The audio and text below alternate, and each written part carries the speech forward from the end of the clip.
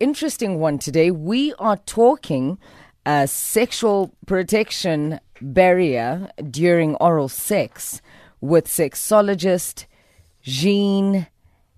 Oh, she needs to remind me how to pronounce her surname again. Do you remember how to pronounce it? Yeah, isn't it Aspeling? Aspeling. Well, we'll figure it later. We're going to ask her. We're definitely going to ask her.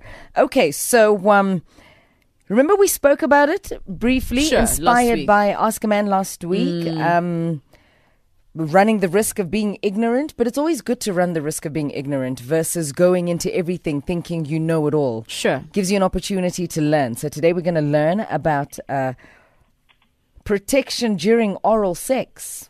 Are you ready? Well, mnake ndi ready. And here we are, where you're at, back with it. We're talking oral protection during oral sex with Dr. Jeanne Aspeling, sexologist Jeanne Aspeling. Jeanne, welcome to The Bridge.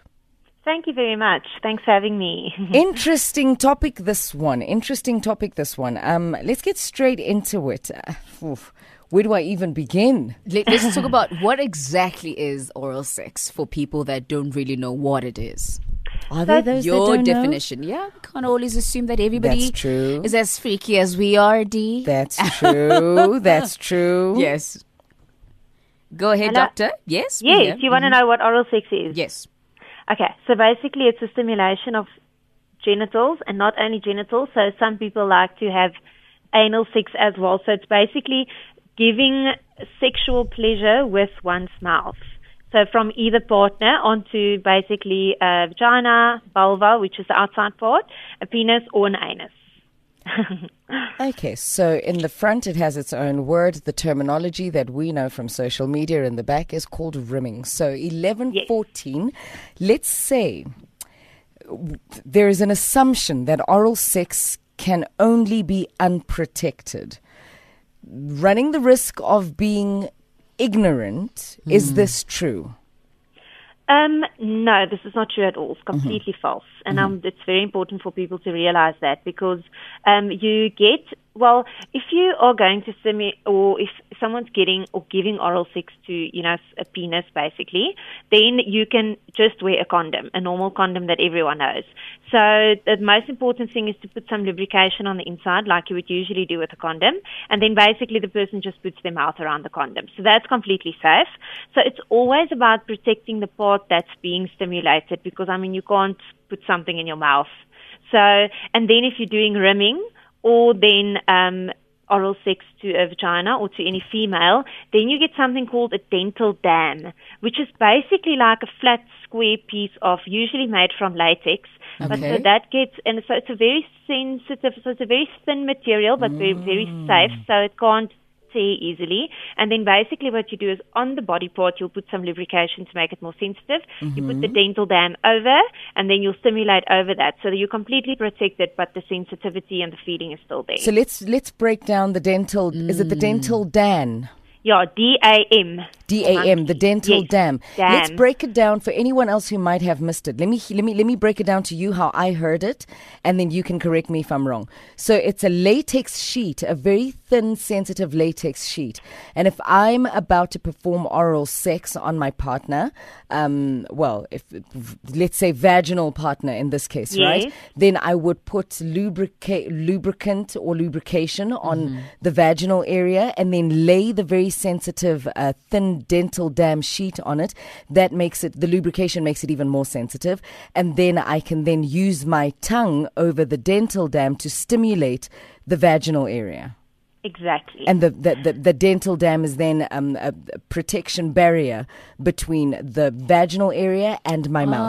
I see what it looks like. Yeah, so basically it's like, because with a condom it's so easy. There's a thin piece of latex that protects you from everything. But because, the vagina is basically, or the vulva is basically flat, you can't really have something that goes over it. But it works very well. And like I say, for rimming as well. Just put it over the area and you just do it over that.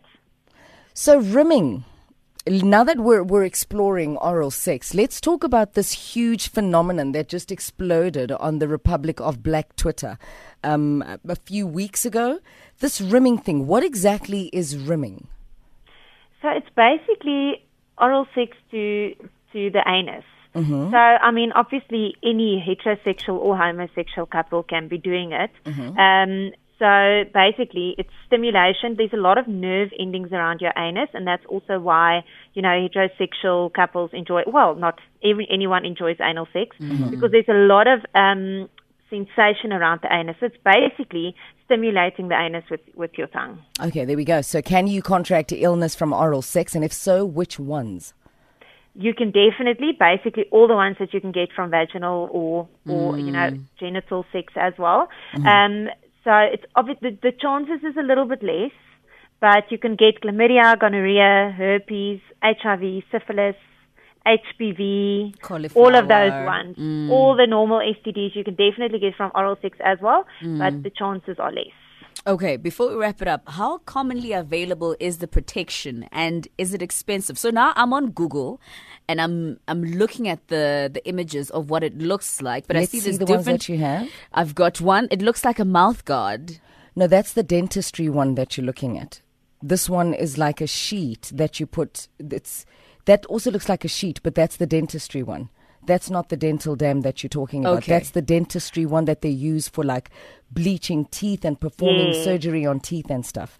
I'm still trying This to find one like is a picture of what latex it- sheet. Okay. Yeah. We'll find it for you. We'll find it So for it's you. not actually, I've asked a few people, in the, where can you get it? You cannot buy it in South Africa. Oh. There is NGOs that Stay have it away available. from oral sex in South Africa. Oh my gosh, so cool. Oh, wow. No, you can get it from NGOs that basically specialize in sexual health. Oh, I think I see but it. you can also make your own one.